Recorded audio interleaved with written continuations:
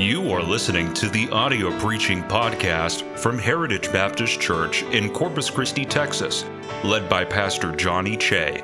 Our church is dedicated to serving Jesus Christ and reaching the world by going forward with the gospel.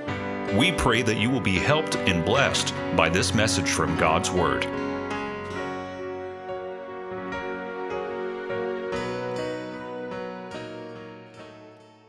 How many second or beyond generation Christians? So you grew up in church, your parents were saved, your parents were Christians, but you had to do what she just sang about, making it yours. That's me. I'm a third generation. My grandparents were saved, grew up in church, parents were saved. Grew up in church, but you have to make it yours. You have to make it yours. There has to come a point in time.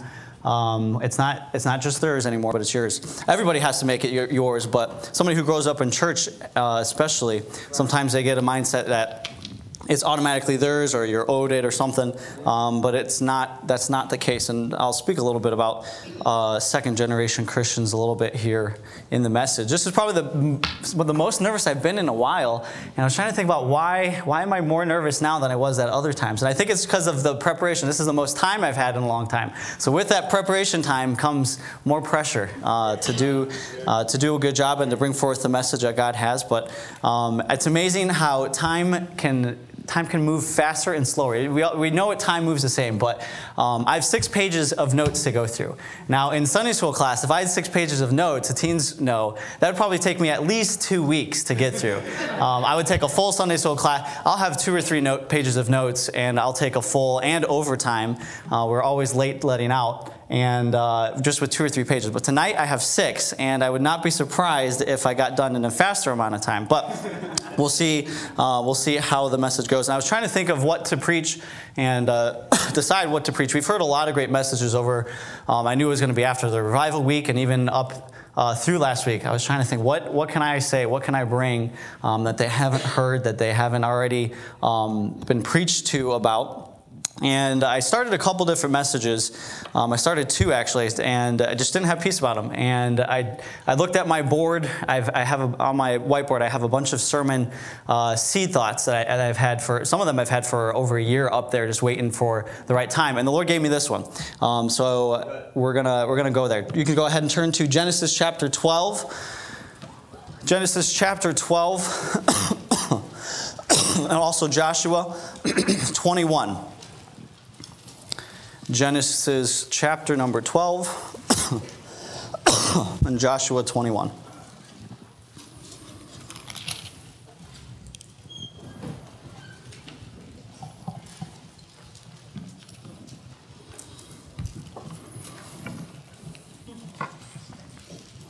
All right, Genesis chapter 12 is where we'll start. Verse number 1. Now the Lord had said unto Abram, Get thee out of thy country, and from thy kindred, and from thy father's house, unto a land that I will show thee.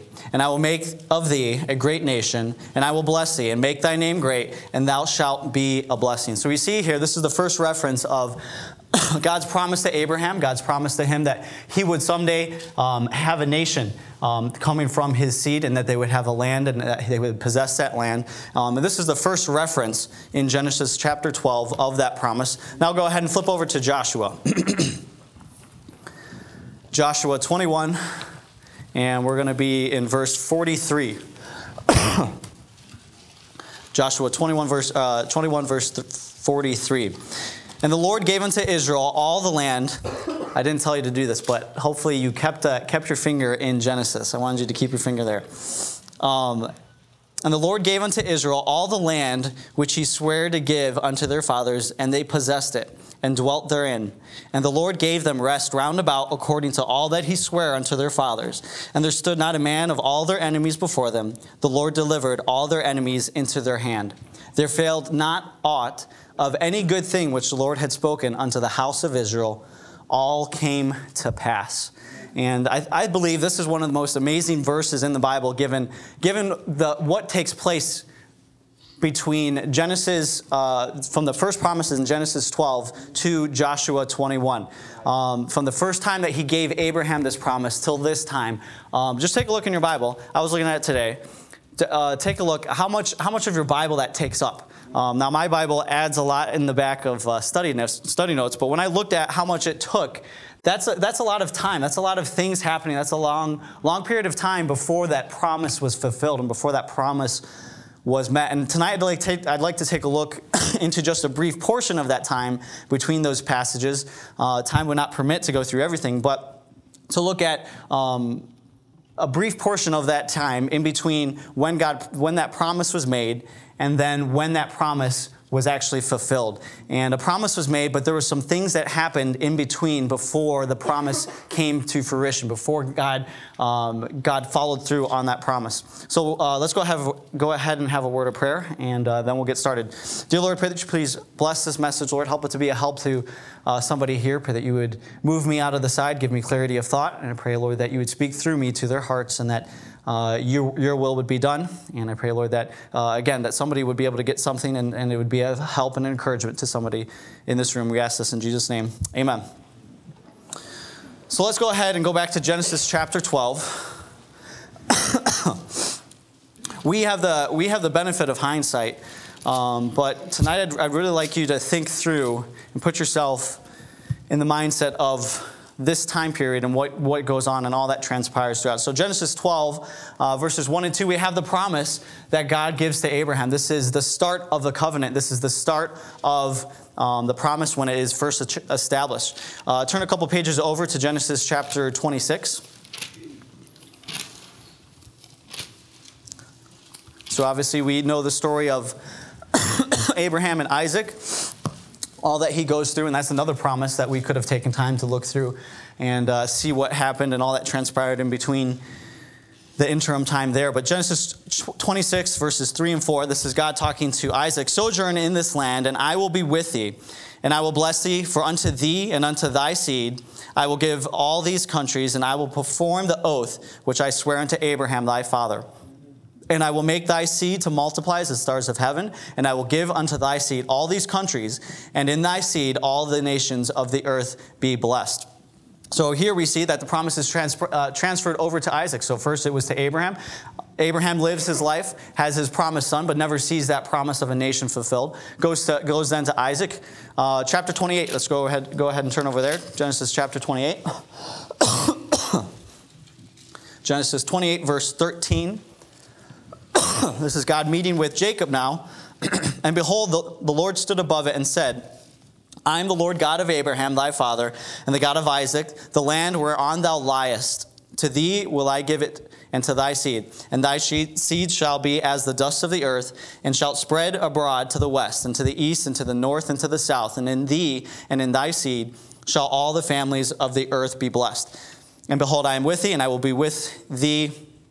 And behold, I am with thee, and will keep thee in all places whither thou goest. So we see now this promise is transferring over to Jacob, not going to Esau, but Jacob, you are now the promised one through your line. This promise is still applicable. This promise that I promised Abraham all of those years ago still applies to you.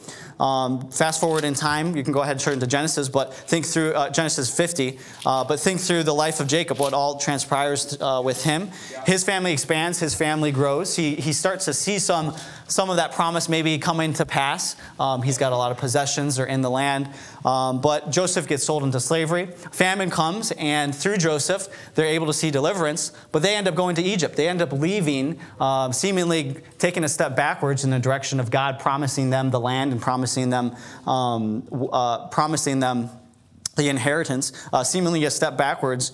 And they go to Egypt and they stay there. However, Joseph, if you notice at the end of his life, he never lost sight of that promise that was made to his fathers. Genesis 50, verse 24. And Joseph said unto his brethren, I die, and God will surely visit you and bring you out of this land unto the land which he sware unto Abraham and to Isaac and to Jacob. And Joseph took an oath of the children of Israel, saying, God will surely visit you, and ye shall carry my bones from thence. So we see here that Joseph doesn't forget that promise. Joseph doesn't forget what God had said he was going to do. Even though they were in Egypt, and even though the promise had not been fulfilled, he still had faith in that. Go over to Exodus chapter 1.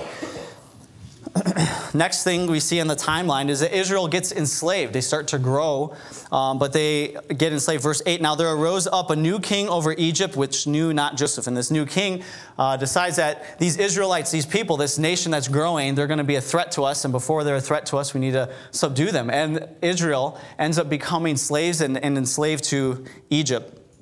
Up until this point, from what I can see, from when I was looking up, it was close to 400 years from the first promise to Abraham. When God first promised to him, I'm going to bless your seed. I'm going to make your people a nation. And you're going to inherit this land. About 400 years from the first promise to Abraham. And this is where I'd like to launch off into the message from the children of Israel's perspective, from their viewpoint of this promise that has been told us for a long time, this promise that we've heard about over and over again, a seemingly far off distant thing, and their perspective of the path that they had to take in order to get to Joshua 21, what we read earlier. We've heard some wonderful preaching over the past few weeks. We've heard a lot of preaching on truths and promises and things that we could claim for our own and truths that we could possess and promises that God laid out in His Word that we can claim and that we can see victory in. And maybe you've claimed some of those promises, or in the past you've made some choices and decisions and claimed truths in the Bible and saying, I want that truth to apply to me, and I want to see the result of that truth played out in my life. But what can happen in the meantime? What can happen while you're waiting for that promise to be met? If we take what we're going to do is take a look at what happened to the children of Israel, what they went through, and all that they endured, and the difficulties and the situations they went through, and we can apply those same things to our lives while we are waiting for maybe a truth or a promise that God has said that He would do, but it may take some time, and there's some things that may have to happen before that promise is met. First of all, first point is they had to leave where they were. In order for Israel to see the promise fulfilled, they had to leave where they were. The children of Israel could not see God's promise fulfilled without leaving where they were at. They were in bondage in Egypt, and they would never get to the promised land without leaving. The same is true in the Christian life. Some promises, you're never going to see that answered. You're never going to see that fulfilled in your life until you leave where you are at. You can't stay in the same place. You can't stay stagnant.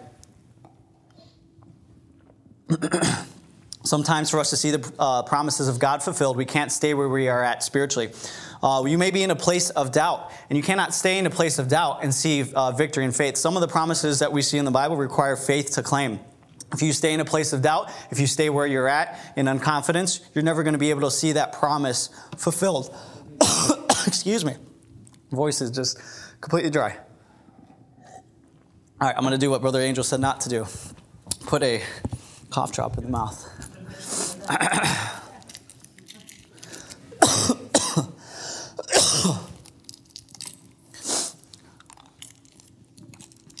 Some promises require forgiveness before you can see them claimed.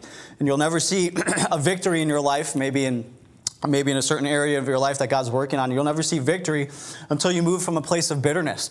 Once you cannot go past where you are at. Some promises in the Bible require courage to act on the promise. There's a promise laid out. You think of Peter when God bid him to come out onto the water. That took courage. That took faith. That took trust. He would have never been able to do that had he not moved from where he was at, from the place of fear into a place of courage.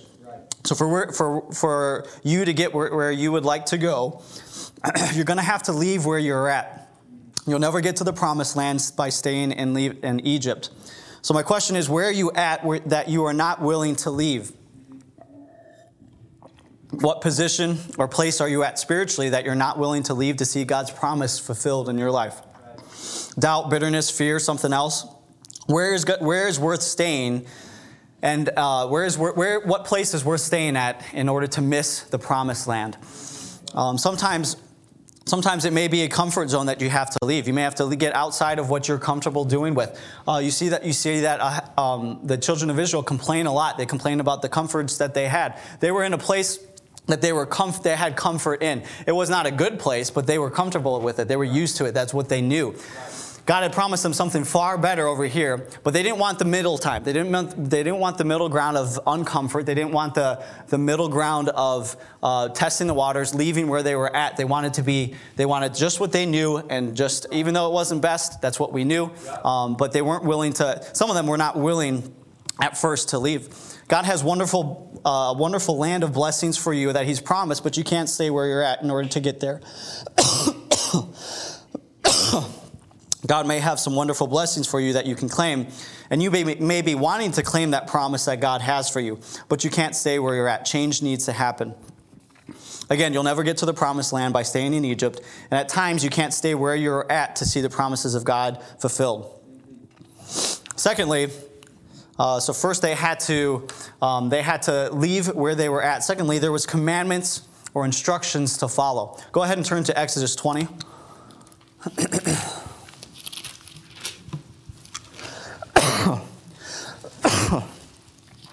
Exodus chapter 20, verses 1 and 2. So God gets them out of Egypt. They're on their way to the blessing, onto the promise that God had made to them, but they're not there yet. And God spake all these words, saying, I am the Lord thy God, which have brought thee out of the land of Egypt, out of the house of bondage. Thou shalt have no other gods before me.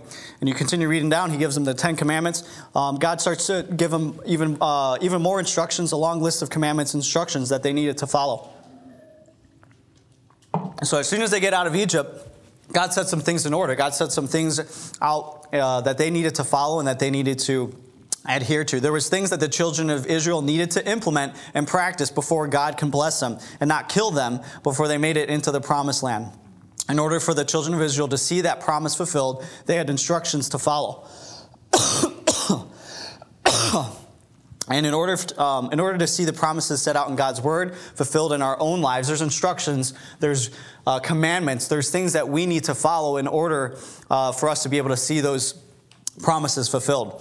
My question tonight is, when was the last time you made progress in the Christian life? When is the last time you made a change that you needed to do in your Christian life? How long have you been at the same spiritual level in your Christian maturity? When was the last time you made a change in your life spiritually? When was the last time you changed your standards? And not changing them to lower them, changing them to raise them. We often see too many changes in standards going in the wrong direction. A lowering of music, a lowering of dress, a lowering of morals, lowering of entertainment, lowering of speech. List can go on and on. Too many times we see a change of standards, but it's in the wrong direction. We don't see people progressing in their Christian life, adding things. There was a lot of things that God told them, hey, you guys didn't know this before, but this is what you need to do now, and this is what I'm instructing you to do. Right. And I know I've talked to this to the teens, but you see that a lot in young people, moving the standards further down the line, especially people who grew up in church. Somebody who grew up in church myself, I can attest to this. Let me grab a songbook. When the parents set out a standard, let's say this is the line of what is wrong. This is the line of what's wrong. And especially people, teens who grew up in church, this is what we see. So the parents will set up a line, say this is the standard. This is where I set my family. This is where I grew up at. This is the rules my parents had. Music, movies, whatever standard or conviction you want to say.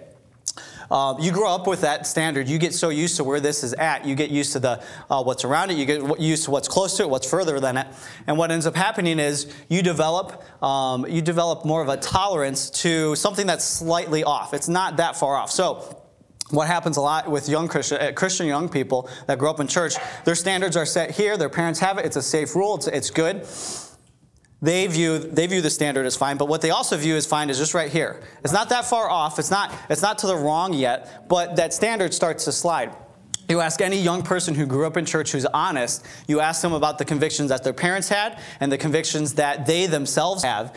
And everyone, if they're being honest, they'll say, yes, the things that my parents said, I agree with. But I also tend to lean to the left a little bit. There's a little bit more past that I actually don't think is that bad. My parents don't think it. My parents would say, no, that's not wrong because that's our standards right here. But you know what? I've grown up there, and really this is not that far from it. And I don't see much of a difference there. Right. What's happening is, over time and over generations, that can be further moved. And parents, especially, if you have that line right on the edge, your kid's tendency is, okay, well, this isn't that bad. Well, then right here is not going to be that bad either. And eventually that line will be crossed. So as parents, you have to be careful. Set that standard far enough back to where the kids, if they...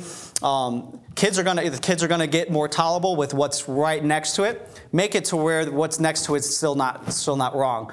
And then young people, what you need to do, and we've talked about this, is reestablish those standards. Okay, there was standards in my life that I had to reestablish to where my parents had it, because guess what? Now I've got Grant, I've got Ryan coming up, and I'm going to have to reset those standards, because if I had the standard here, I saw it wasn't too bad here, I'm still not in the wrong. Where's Grant going to be? Where's Ryan going to be? It's going to be further down. So I'm going to have to reset that standard, reset that conviction to where my parents had it, to a safe spot, to where my kids are going to be safe. I'm not condoning moving the standards. I'm not condoning moving down. That is just a natural digression and a natural progression of a Christian mindset, of what Christians go through. But when was the last time you saw somebody set a new standard for themselves or make a needed change in the church? When was the last time you saw something? When was the last time you yourself has set a higher standard, made a standard change, or made a change that needed to take place? I think we get too comfortable in our sin, and Brother Gomez preached so well about that. We say that's just the way we are. That's just my point of view, how I see the situation, and people in the church are still nice about it, but I just don't agree with them in that area, and it's not that big of a deal. I think Pastor's message on this a while back was so good. We're going to have people who come in who don't know what better. The children of Israel didn't know better up until this point. And we're going to have people come to church and they don't know our standards. They don't know what the Bible says. They've never been taught it. And we need to have patience. We need to have grace. We need to help them along in understanding and teaching it. But I think for the person that is coming from that, changes do need to happen. Change needs to take place. Convictions, in order for you to see the blessings of God in your life, there's commandments that you need to follow. There's instructions that you need to adhere to. What we've gotten away from is calling it how it is. We call it a lower standard rather than a wrong standard. And I think there is a difference between a lower standard and a wrong standard. Paul had a lower standard, did he not? When it came to meat offered to idols. His standard was, his personal conviction was, it's not a bad thing, it's not a wrong thing. So Paul had a lower standard than some other people. Other people said, you shouldn't eat that, you shouldn't eat meat offered to idols because that's wrong. Paul said, there's nothing wrong with it, and I see nothing wrong with it. So you can have a lower standard, but I think oftentimes we take our wrong standard and say it's just the lower standard as opposed to calling it the wrong standard. But it's interesting, Paul, he had a lower standard. He had something that he didn't see was as wrong or wrong at all. But what did he do? He lived to a higher standard. He implemented a harder rule on himself, even something he didn't agree with, to not be a stumbling block to somebody else. And when was the last time you saw that, Pastor? Somebody come up to you and say, I don't agree with that. I don't agree with this preaching or this standard, but I'm going to do it. I'm going to do it because I don't want to offend anybody and I don't want to cause any problems. I'm just going to adhere to that and hold myself to something higher than I believe I actually need to do.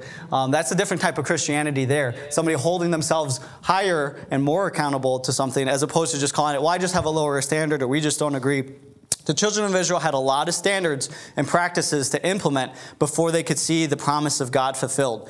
And Christian, you may be claiming promises from the Bible. You may be desiring to see God work in your life. But there may be some standards and convictions, some commands that you need to start following in order for God to be able to fulfill His promise. There's lots of conditions in the Bible for us to follow in order for God to meet His end of the promise. Example of this would be prayer. Luke 11:10. I know Brother Angel preached from this passage. For everyone that asketh receiveth, and he that seeketh findeth. And to him that knocketh, it shall be open. That's a promise, right? We go through, whosoever shall call upon the name of the Lord shall be saved. We tell them when we're witnessing, that's a promise. God says shall. Right here it's a promise. He that seeketh findeth, and him that knocketh, it shall be opened. But also there's some other passages that talk about prayer and our requirement of it. Psalm 66:18, if I regard iniquity in my heart, the Lord will not hear me. 1 Peter 3:7, likewise ye husbands, dwell with them according to knowledge, giving honor unto the wife as unto the weaker vessel, and as being heirs together of the grace of life, that your prayers be not hinders. So there's some conditions sometimes to the promises that God has established. And we may be going to that promise and saying, God, I want you to uphold, I want to claim this promise, and I want you to answer my prayers, and I'm looking for this, I'm looking for that. And you're seeking and asking for that promise to be upheld, but you're not living in a way where God can bless you, and in a way that God is going to be able to fulfill his end of that promise. God cannot answer your prayer without you meeting his conditions first. So you may claim the promise, but you're in no condition for God to be able to answer. So what happens then? Is the promise done away with because of the sin? No, the sin just needs to be dealt with before the promise can be fulfilled. And that leads us right into our next point. Before the children of Israel could make it into the promised land and see that promise fulfilled, sin had to be punished. Children of Israel make it all the way to the edge of the promised land, but didn't make it in. Go ahead and turn to Numbers. Numbers chapter 13.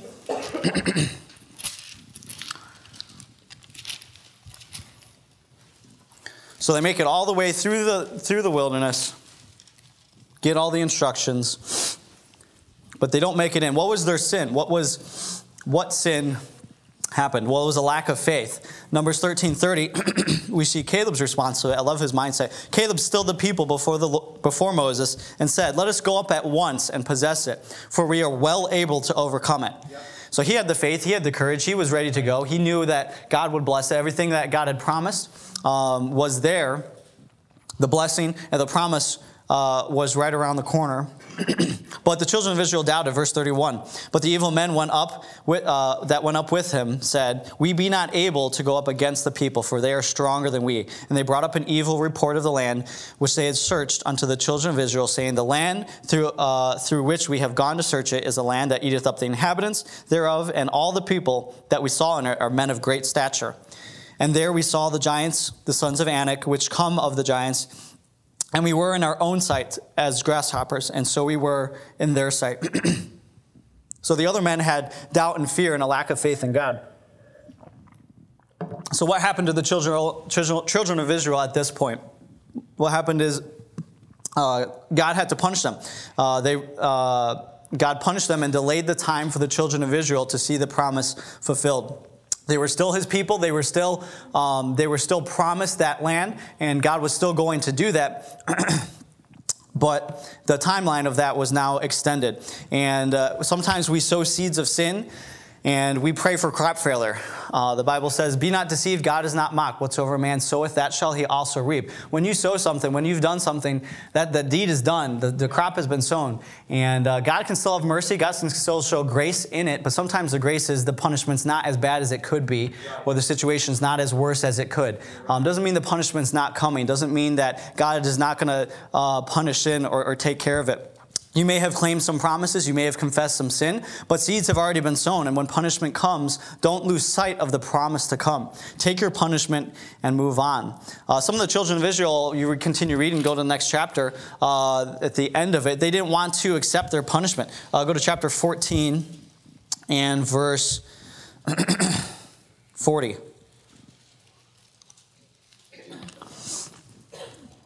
So God tells them this punishment is happening. Okay, it's not going to happen right now for you, children of Israel. That promise is now delayed. Still going to happen, but promise is delayed. And they rose up early in the morning and gat them into the top of the mountain, saying, "Lo, we be here, and we will go up unto the place which the Lord hath promised." Hey, we're claiming that promise. God said we can have the promised land. We're gonna claim it. We're gonna take it. For we have sinned. Hey, we even admit we've done wrong. We've made a mistake, but that promise is still there. We want that. We want that promise. Moses said, "Wherefore now do you transgress the commandment of the Lord? But it shall not prosper. Go not up, for the Lord is not among you, that ye be not smitten before your enemies." Verse 44, "But they presumed to go up unto the hilltop. Nevertheless, the ark of the covenant of the Lord and Moses departed not out of the camp. Then the Amalekites came down, and the Canaanites which dwell in that land, and smote them and discomforted them, even unto Hormah." So the children of Israel here, they didn't want to take their punishment. They just wanted that promise. And Again, you may have confessed sin. You may have claimed a promise. You may be heading in the right direction. Don't be alarmed if you have made some mistakes. You've done sin. You've done some wrong. Don't be alarmed if punishment comes. It does not mean that God is not going to bless you. It doesn't mean He's not going to hold His end of His promise to you. Think about the children of Israel who had to wander in the wilderness for 40 years. They had to go through that punishment. The kids had to wait a long time. They had to become adults before they would see that promise fulfilled. All of that during that time, they could have turned back and said, well, you know what? God's not with us. God's not blessing us. I'm second doubting this now. This is not what we had signed up for. How is this the way to the promised land? But they stayed the course. They took their punishment.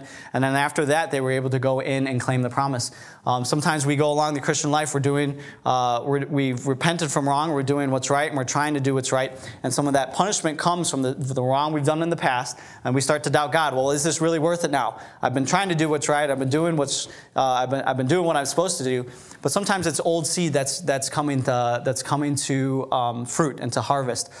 Take that punishment. Take whatever God has for you in regards to that. Still claim His promise. Still follow His instruction. And the promise is still to come. Last thing to look at tonight, what the children of Israel had to do or had to go through before they saw the promise fulfilled. They had battles to fight. You can go ahead and turn to Exodus chapter 23.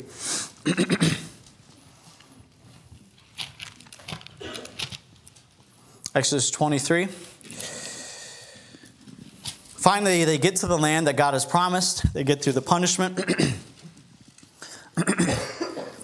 And they get to the place that God had promised was going to be theirs.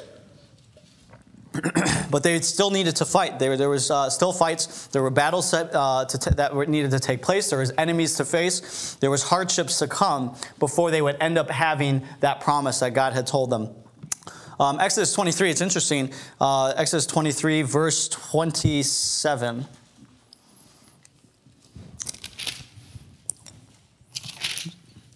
I will send my fear before thee, and I will destroy all the people to whom thou shalt come, and I will make all thine enemies turn their backs unto thee. And I will send hornets before thee, which shall drive out the Hivite, the Canaanite, and the Hittite from before thee. I will not drive them out from before thee in 1 year, lest the land become desolate, and the beasts of the field multiply against thee. By little and little I will drive them out from before thee, until thou be increased and inherit the land. So we see that God, we know in God's power and His might, He could have driven out those people all on His own without the children of Israel having to lift a finger or to do anything and not to have to face any battles, not to face any hardships. He could have done that. But the fact, if God can do that, and the fact that He didn't do it means that God wanted them to have to face battles, and God wanted them to have to do some fighting. God wanted them to have wanted it to take time and to take effort. The fulfilled promise had to be done in God's timing and not what may have sounded nice. It would have sounded nice that, I'm going to go before you, I'm going to make them fear, and they're just all going to leave. The whole promised land is going to be empty, and you're going to be able to just walk right in. The keys in the door, no battles to fight. You just come in and you occupy the land, you grow, and it becomes yours because they're gone and they're finished. That may have sounded nice. But the fact of the matter is that would have caused more problems for them. Like it said in verse 30, little by little will I drive them out from before thee until thou be increased. The verse before. Lest the land become desolate and the beasts of the field multiply against thee. God had a specific time and a time frame in order for this to happen. And God's timing is always best when it comes to matters in our life and in any matter. It would have been nice for the children of Israel, but it would have caused more problems down the line. As God said, it was better for them to fight the battles and go slow. That's going to develop their faith. They're going to have victories that they're going to be able to look back to. They're going to be able to have a more appreciation for what they have. They're going to have a stronger stand on their beliefs. They've driven out these people and their gods and their false worships these heathen nations. So God's timing was going to be best. It was not easy. There was difficulties. And I kind of talked about it on Sunday. You maybe have claimed something, or God maybe has stirred your heart in a matter. That's just the beginning. That's not necessarily the end. There may be hardships. There may be struggles. There may be difficulties ahead. And those may be exactly what God wants you to go through in order to appreciate it. And if you didn't go through it, the blessing would not be what it should be for you. The promise is still there, and even though there's battles, the promise is still there and still true, but there may be struggles. And the thing about it is that God did not leave the children of Israel to fight alone. They still needed to fight, but God was there with them. God fought with them. And battle after battle after battle after battle, we don't necessarily know how many battles they went through, but eventually, after fight, after mountain, after hill, they made it to Joshua chapter 21, verses 43 through 45. We'll go ahead and read that again. Go ahead and turn there. Joshua 21, 43 through 45. Eventually the time came. It said, "And the Lord gave unto Israel all the land which he sware to give unto their fathers. And they possessed it and dwelt therein. And the Lord gave them rest round about, according to all that he sware unto their fathers. And there stood not a man of all their enemies before them. The Lord delivered them all of their enemies into their hand. There failed not aught of any good thing which the Lord had spoken unto the house of Israel. All came to pass." The path to seeing the promises of God fulfilled was not what they would have guessed it would be. The path there was not the path to see God's blessing in your life, and the path to what God has for you, or a truth that you're claiming, may not be what you think it will be. The Bible says God's ways are not our ways. His thoughts are not our thoughts. I think Brother Mark's message ties in well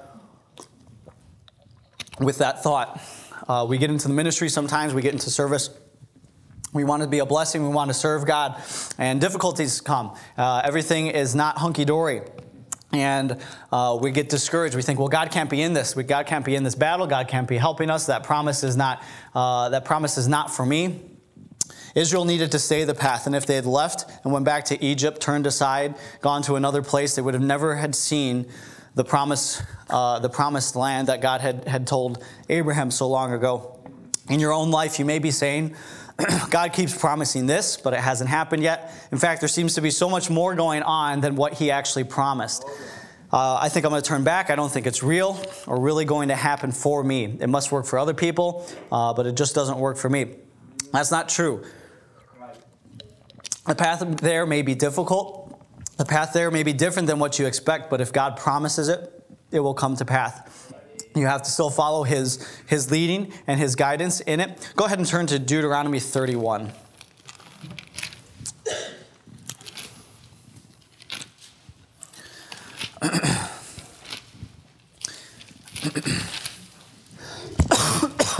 Just because it's not what you expect, it doesn't mean it's not leading the right direction.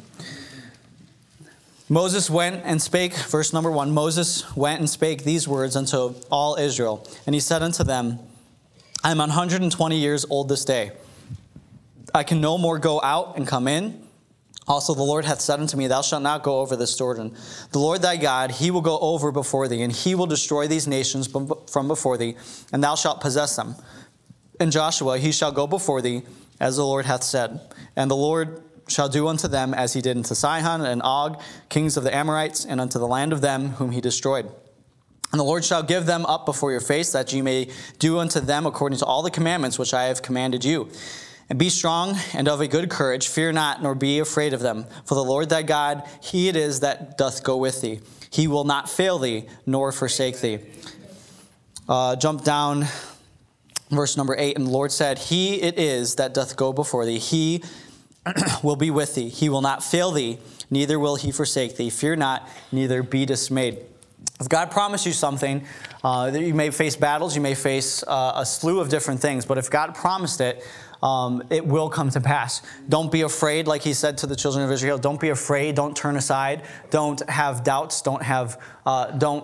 You need to follow the commandments that I have taught you. There may be things along that path that you're not expecting. There's other people, other examples in the Bible we could have looked at. We could have looked at Israel and the promised Messiah and all that transpired and all the time that had to take place and all the different things that occurred before the Messiah, the promised one, would come. Abraham and his promised son, we talked about that earlier. But every promise that God gave to somebody in the Bible came to pass. He will not fail thee. If he says he will do it, he will. The path to seeing their promise fulfilled was, again, and if you think through Israel and the Messiah and Abraham and his son, the path there was not what they had expected either, and it was longer than they expected. It was not on their times or on their terms. Abraham tried that, didn't work out. But it wasn't what they were expecting or how they thought it should be. But in each and every case, in every story, God's promise was fulfilled. So what promise are you looking to claim from God's word?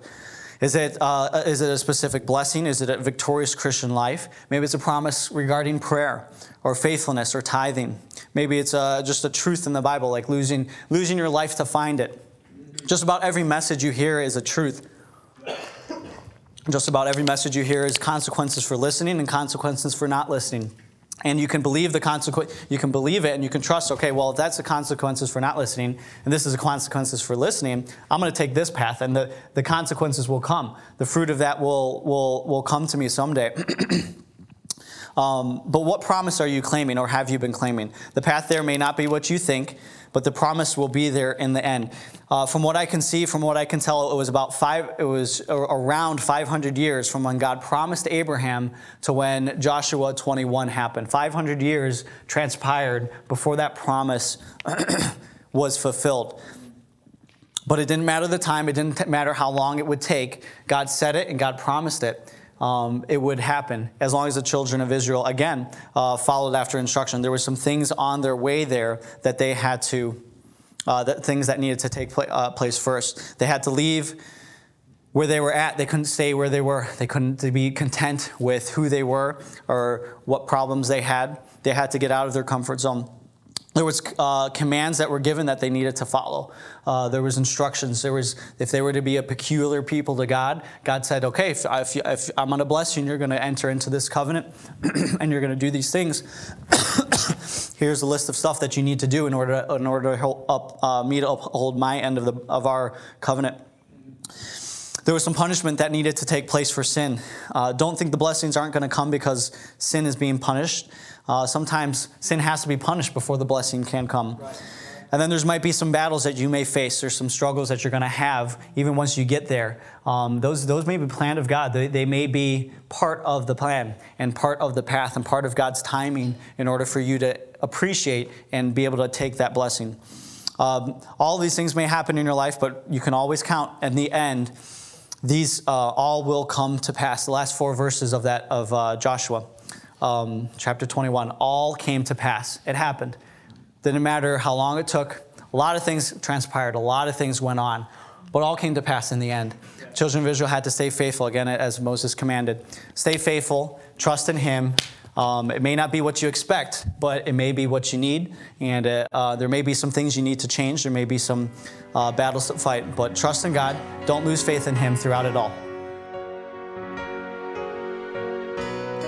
Thank you for listening to our audio preaching podcast. For more information about our ministries, or if you would like to get in contact with us, please visit our website at heritagebaptistcctx.org. May God bless you as you go forward with the gospel this week.